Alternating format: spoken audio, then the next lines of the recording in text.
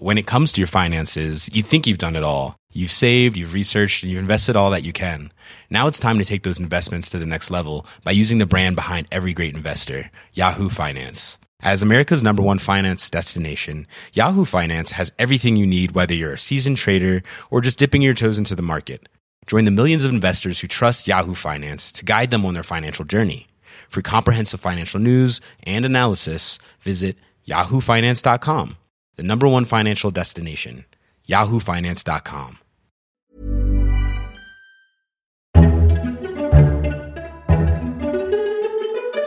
Welcome to FT Politics, the Financial Times' weekly discussion on what's happening in Westminster. I'm Sebastian Payne. In this episode, we'll be discussing the backwards and forwards over the EU withdrawal bill and our investigation into sexual harassment in politics. I'm delighted to be joined by George Parker, our political editor, deputy opinion editor Miranda Green, and political correspondent Laura Hughes. Thank you all for joining. And if you like this episode of FT Politics, don't forget to subscribe through all those usual channels to receive it every Saturday morning.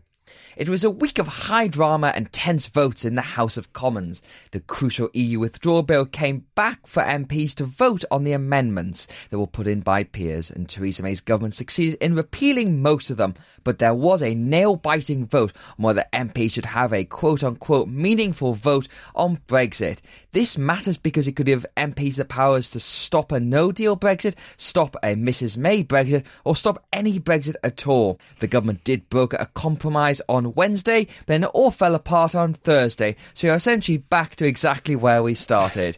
So George Parker, obviously there's a lot of Brexit legislation to get through the House of Commons. It matters because there needs to be legal basis for the UK to leave the EU in less than 300 days, I'll remind you.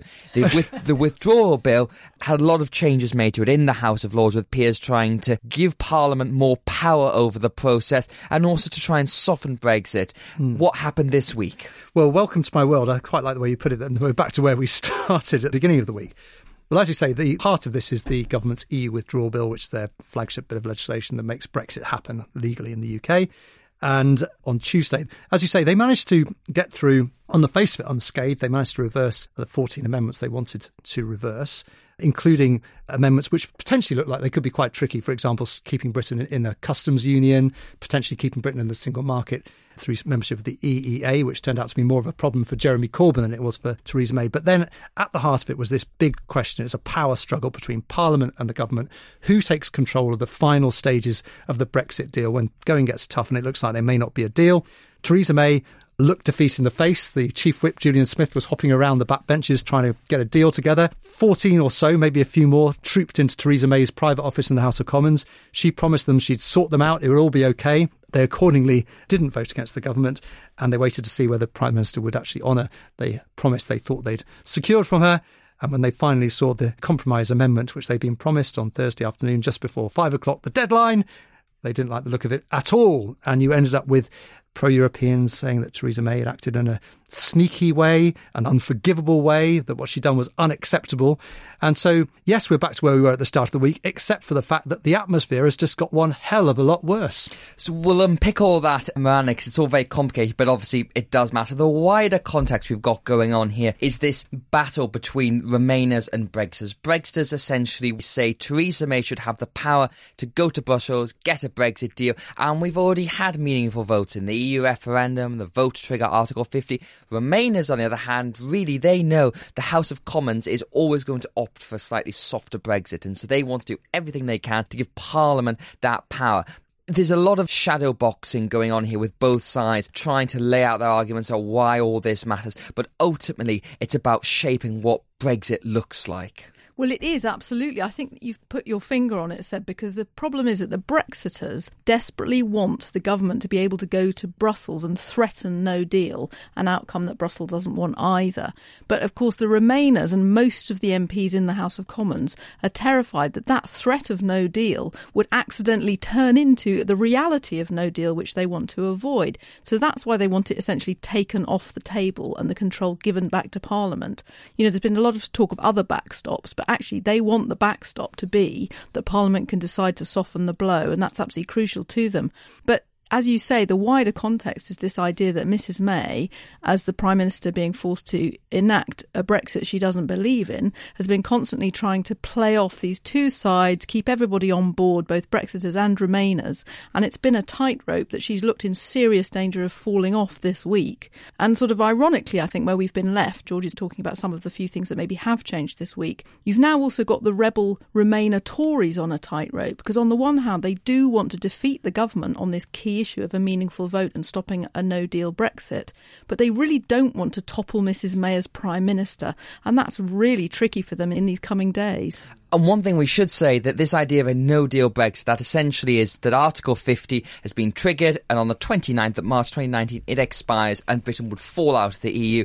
And there's a lot of debate about what that would mean, what it would mean economically, administratively, legally, all that sort of thing. But the fact is, I personally don't think a no-deal Brexit is going to happen because, one, the preparations are simply not there, and we've done a lot of reporting on this about how the money hasn't been spent, the preparations haven't been made. And the second thing is, MPs just wouldn't risk it because it could be administrative calamity. No one really knows because it's not been done before. But I think what we have seen out of all this week is that the House of Commons would find a way to stop a no-deal Brexit if that looks like a real scenario, Miranda. That's clearly the hope, but the problem is we are in really uncharted territory. And although nobody either here or in Brussels wants no deal, as we've discussed, an accidental one would be very damaging. And I think you can't really get away from this idea that perhaps George would know this much better than me, having spent so much time in Brussels, but you can't help but wonder whether the European negotiating team are being given some message that you can stop Brexit, you know, with these very hostile feelings that are now coming into the negotiations.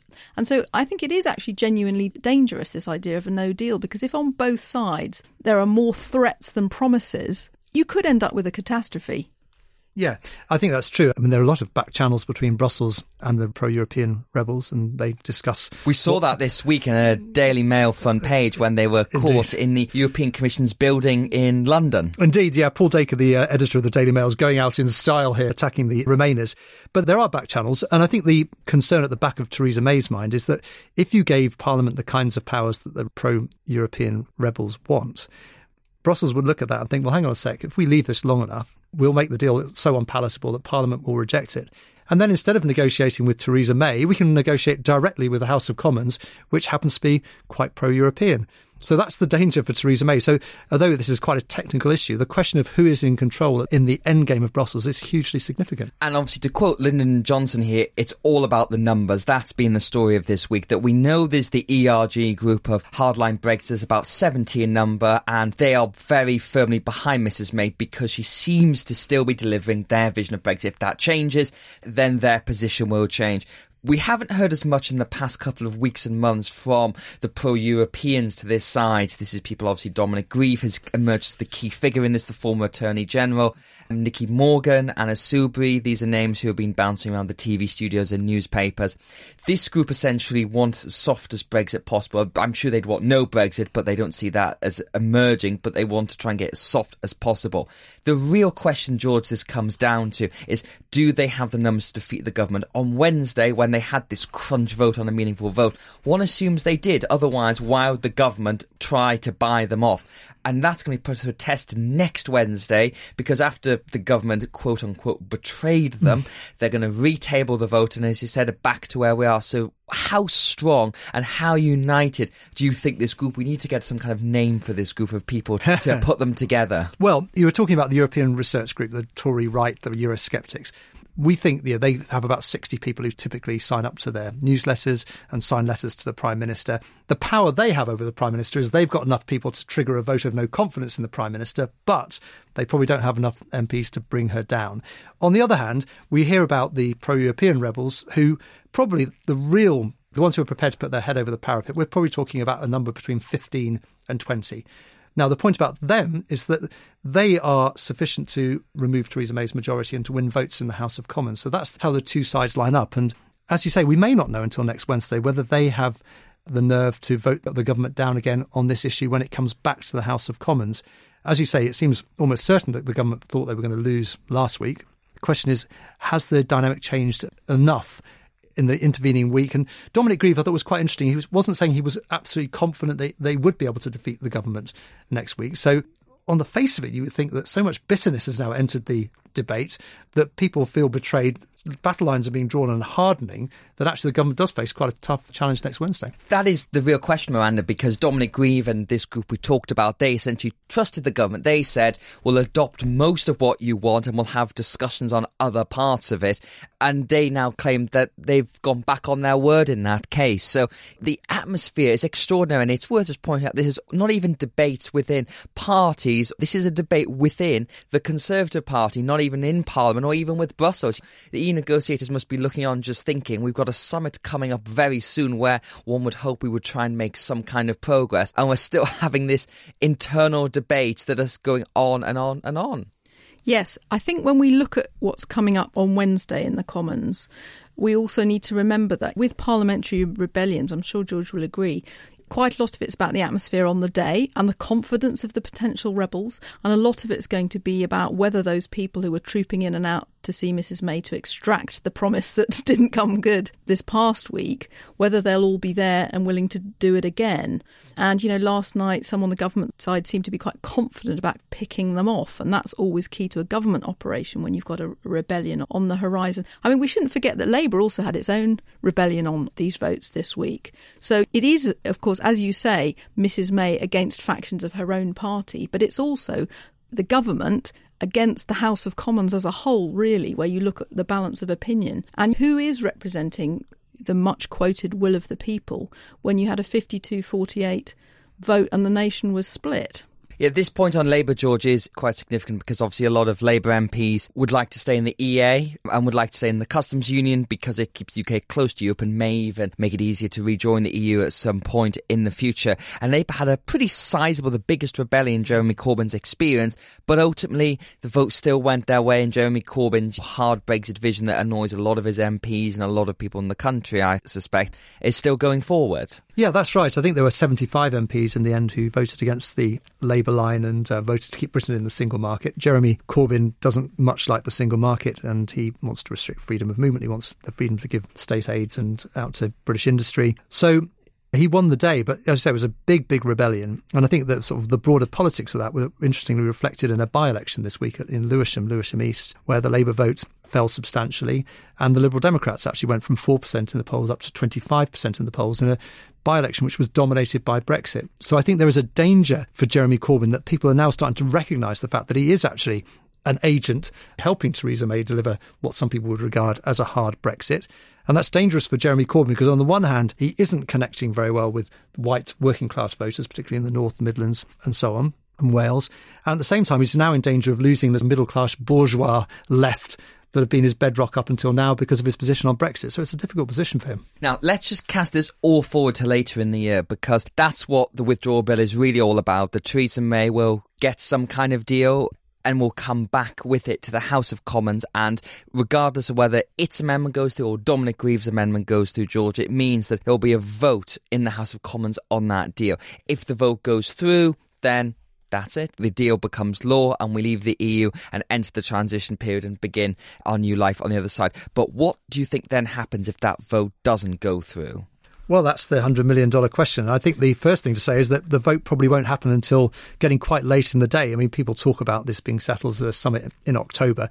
I can bet you anything you like we'll be into December by the time this comes around. And it may be the House of Commons is voting on this even in January in the new year, 2 or 3 months before we actually leave. So it's going to be a crucial moment. As you say, the House of Commons does have a vote on the government's deal. If it's rejected, then there is a question about what happens next, because one of the things that Dominic Grieve wants is the power for the House of Commons to say, we've rejected it, and these are the specific reasons we've rejected it. Go back to Brussels and, for example, keep us in the customs union. The government doesn't want that. So what does the Prime Minister do in those circumstances? Is it a resigning matter? Certainly the Conservative Party doesn't want to vote for a general election, so she could end up being in a situation where her deal's rejected, the Conservative Party is too scared to have a general election, and she'll be trying to second guess what the House of Commons meant when it said no. The thing is, though, Miranda, in all honesty, if the House of Commons voted down that deal, it would be pretty bad for Mrs May, because it would be the last 2 years of her reputation gone. And I think, Tom Tugendhat, who's the chair of the Foreign Affairs Select Committee, popped up and said, essentially, if the deal is voted down under any circumstances, it will be a new government, whether that's a new Conservative government or a new Labour government. But her position, one would think, would be pretty untenable. Well, it absolutely would in normal times, but we've been saying that her position's untenable right from the morning after the 2017 election last year. And the thing is, she's not leading because she can't lead, because she has a divided nation and a divided party. Losing that vote may on the day look disastrous and inevitably her sort of final day in Downing Street, or it may look at the time, when it's been kicked down the road again, as George says it inevitably will be, as another episode in this peculiar story. And you can sort of envisage a scenario in which the Prime Minister of the UK becomes the instrument of Parliament, being instructed by Parliament how to go and continue and conclude these negotiations. I mean, this is a completely new challenge that we're facing. And finally, George, the last point that struck me this week is that Mrs May's strategy for surviving in Downing Street has essentially been to not decide anything, to not actually make any firm policy decisions, domestically or foreign policy-wise. Ever since she set out her red lines for Brexit before the general election, but since then has softened them a little bit in places, but essentially stayed with that. And that whenever they come to a crunch point where it looks like she's going to have to decide, they always find a way of pushing it forward. Do you think next week is going to be a point where she will actually have to decide something between these two camps in her party? Well, I agree with your premise that she has typically just deferred all decisions, but the decisions are now going to come thick and fast, and we're now actually running out of road. She will have to make decisions. And actually, I think we saw quite recently where she did have to choose on the question of the Irish backstop, which we've discussed before on this podcast, where she did face down the Eurosceptics and said we're going to basically stay in the customs union for an indefinite time. That was a decision which she took. I think on this one, look, I think she's sending out signals she wants to face down the pro-Europeans on this. But if she loses, is that the end of the world for her? At least you can say to the Eurosceptics, you can see what the will of the Parliament's like. You can see the kind of political parameters I'm working within. You have to live with it.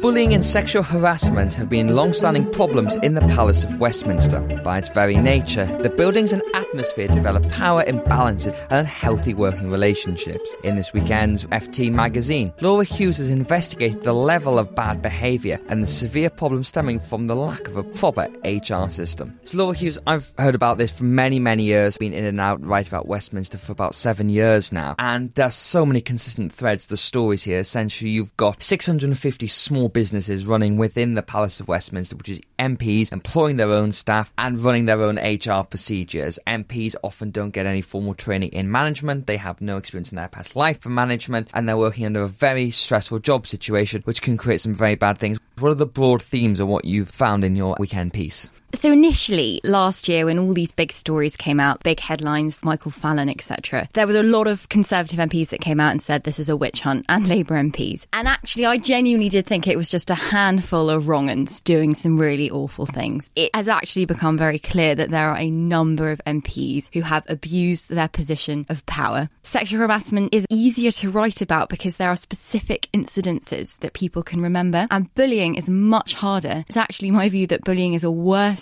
problem. You outlined the reasons why this culture has been allowed to persist for so long, and another reason why I couldn't find anyone to really go on record in the magazine piece is that they're still working in lobbying, in PR, they're still working in Parliament, they might be in a department as a civil servant now, and really are you going to stick out your line and potentially ruin your career, which is exactly how they think, because we all know how connected MPs are to lobbyists. If you name an MP and put yourself out there, those MPs might share rumours about you, and I know that has happened to some young men who have made complaints and spoken to the media anonymously before. So there is this culture. You have a building where the laws of the land are written and enforced, and yet the MPs who write them are not living to them themselves. And I have watched MPs sit on select committees and grill public figures about inappropriate things going on in their businesses, and I just sit there thinking, you know that you have broken your own rules. And there is a new HR system that is coming into place for the first time time that will be independent, but it still has to be voted through by MPs. And I'm hearing that there is still some resistance and MPs thinking that all these complaints are false. And I hope this piece goes somewhere in explaining that there really is a problem here. And I've only highlighted 10 cases. I spoke to over 30 people. There are a lot more instances that I have in my head that I can't write about because the victims don't want me to. It's this problem that essentially MPs see themselves as accountable and employed by the voters, not by any kind of central civil service authority. And that's why I think there's been a lot of resistance to having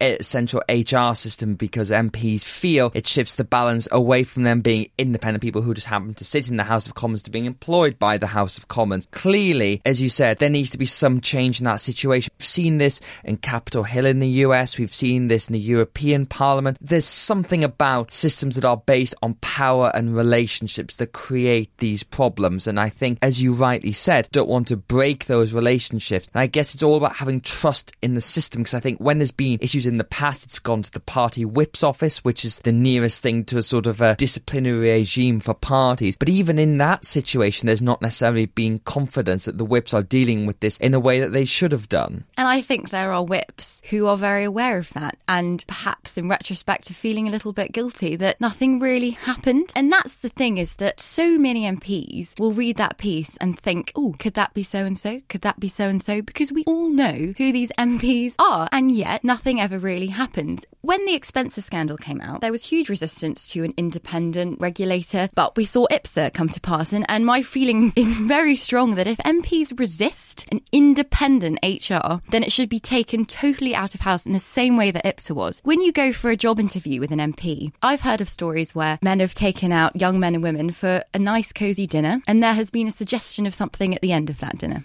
Now, if you had a proper functioning HR, there would be somebody else sat in the room during the day making sure that that MP is asking the right questions. That's such a basic point. There is resistance, and of course there's going to be, but unless something real changes and unless people feel as though they are protected, they're not going to speak out and they're not going to complain. And I think there is still a huge taboo. And I've had lots of anonymous emails yesterday and also this morning from people saying, thank you for writing this piece. I was assaulted by an MP X number of years ago. I left politics. I still don't think anything has really changed. And we've had stories over the years detailing these things. And obviously this year there's been the Me Too, the Harvey Weinstein, the gender pay gap stories. And I think there is a moment now to jump on, and Andrea Leadsom is trying, but I believe that she is also slightly worried that MPs are going to keep resisting it. What we can't have is a situation where MPs mock their own homework. And we have this farcical situation with John Bercow in the chamber at the moment where there were calls for an investigation and the Standards Commissioner couldn't investigate because guess what? MP said she shouldn't. So on the John Bercow thing, there's been allegations again of bullying towards members of staff, but also even towards ministers and people in the House of Commons, and Speaker Bercow fiercely rejects all these allegations. But on those, there clearly seems to be a procedural problem that, you know, this is the person who's in charge of order within the House of Commons, of discipline in the House of Commons, and is generally seen to be someone who is totally neutral. They come from political parties but become party neutral, is supposed to be, when they enter the Speaker's chair, and they're there as long as they have the confidence of the House of Commons. Michael Martins, who was the Speaker before John Bercow, he lost the confidence of the chamber following the MP's expenses scandal, and that's where John Bercow came in to clean all this up. And whether these allegations are true or not, it does strike me that there should be a procedure in place where everyone can have full confidence in it, because just like people working for MPs, it really leaves Parliament open to the accusations that it's not doing its job properly as a legislative body if itself is not abiding by the rules and laws that it is insisting others have. And also with John Bercow, he's very powerful. He can make or break your career in the House of Commons because he is the one that chooses MPs to speak on the back benches. So if you annoy him, perhaps, he might not pick you again, so you can't make your point. I think if you went back and created the Speaker's system and the power that he has, you just would do it totally differently. You would never give one person in Parliament that much power. You wouldn't create a system where MPs were able to decide whether their colleagues should be investigated or not. Catherine Hudson was the former Standards Commissioner. She spoke, and I saw letters to her to women that complained of sexual assault, in which she complained about the fact that she had tried to introduce a more rigorous independent system so that people could make complaints, but it was completely objected to by a number of MPs. So I don't know where we're going to get to with this. We will see if MPs pass this new HR system. There's the 2 votes on 2 issues, and one of them is that MPs will have to approve giving the Standards Commissioner these new powers of recall, which could see an MP kicked out of the House of Commons. I mean, that is surely the biggest punishment of all, but that still has to be passed by MPs. I know the recall thing has come and gone over many years about whether MPs should have that power. And if you take the example of Jared O'Mara, who's the MP for Sheffield Hallam, never spoken in the House of Commons. He has got health issues which we should be respectful of, but there have been questions about, I think he said in the past, and comments on whether he's suitable to be an MP, and yet the voters of Sheffield Hallam can't do anything about that, and I think that is clearly a problem. On the other side, you always get the question of, is this going to become a witch hunt, and will voters just simply have this system of whenever an MP they don't like, they vote against it, and it just becomes a constant churn. But also, it just staggers me that the whips in various parties will be aware of misbehaviour for years, and that the punishment might be that if you were a minister, you lose your job in the next reshuffle and you go back to the backbenchers. And the whips will be aware of the behaviour, they've had complaints, and yet these MPs are still allowed to go and sit in the back of the House of Commons, employ whoever the hell they want, bring interns in that they select in a very informal basis sometimes, and nothing is done about that. And for me, it is sort of a little bit black and white. If you are an MP, you are expected to behave to a certain standard. And if you're not, you should not enjoy the privileges of sitting in that House of Commons, being this sort of idol to young people. And that's the bit I think that also has really got to me, is that a lot of young'uns that come into Parliament as 18-year-old interns look at these MPs as if they are heroes, absolute heroes. So when one of them reaches over and puts their hand down their trousers, they're never going to say anything, they're never going to do anything, and the MP knows that. And if the party is aware that that behaviour is going on, I'm sorry, that MP should not be allowed to remain in the House of Commons. And finally, that brings on to my last point on this, which is the way that works is the researchers who work for MPs often come into Parliament straight from university and very much see this as a first step on some kind of political career, whether into the Commons itself or into lobbying in the political world. And these people, their whole perception of the world is based on what they see in that what can often be their first job. But they are often very powerless, and it's the same with the question about the clerks in the House of Commons as well. There's a long food chain within the House of Commons, a very hierarchical system, and it is very, very sad that people who will get potentially turned away from politics, and I've spoken to people who completely decided to go and do something different. They went in, they worked for MPs for a couple of years and suffered from bullying or bad tempers or things even worse that you've mentioned, and decided, you know what, actually I can't be bothered with this, that there's far more other things I can do. Ultimately, that's a bad thing for our whole country and for our whole political system. It's tragic, and actually a lot of the reason why young people get involved in politics at university and then go on to work for an MP is sometimes because something really awful has happened to them and they have this fire and they want to do something in the world that makes it a bit better. And you can see it when MPs stand up in the Commons sometimes. I think you can see that they're there for the right reasons, and then when they get knocked down in the way that they have, or abused or taken advantage of, quite frankly, they don't want to do it anymore because they've come from a position of vulnerability anyway and it's just been exploited, and perhaps they don't have the confidence to carry on or to make a complaint, so they do just go. And that is tragic, because some of those people are exactly who we want to be in Parliament, because they are there helping to draw up legislation for the people who have had experiences like they did when they were young. And that's it for this week's episode. Thank you very much to George, Miranda and Laura for joining us. But before we go, we have a quick favour to ask. We're conducting a survey to see what our listeners think of Financial Times podcast. If you have a few spare minutes, click on the link in the show notes, fill in a quick form and send us in some feedback. FT Politics was presented by Sebastian Payne and produced by Anna Dedder and Molly Mintz. Until next time, thanks for listening.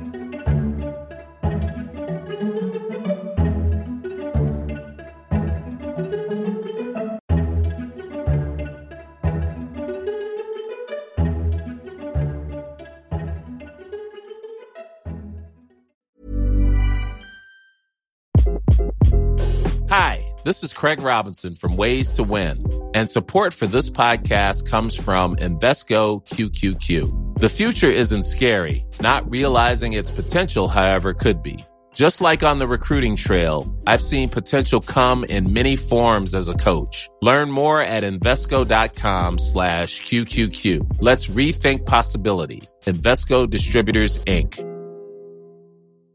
When it comes to your finances, you think you've done it all. You've saved, you've researched, and you've invested all that you can.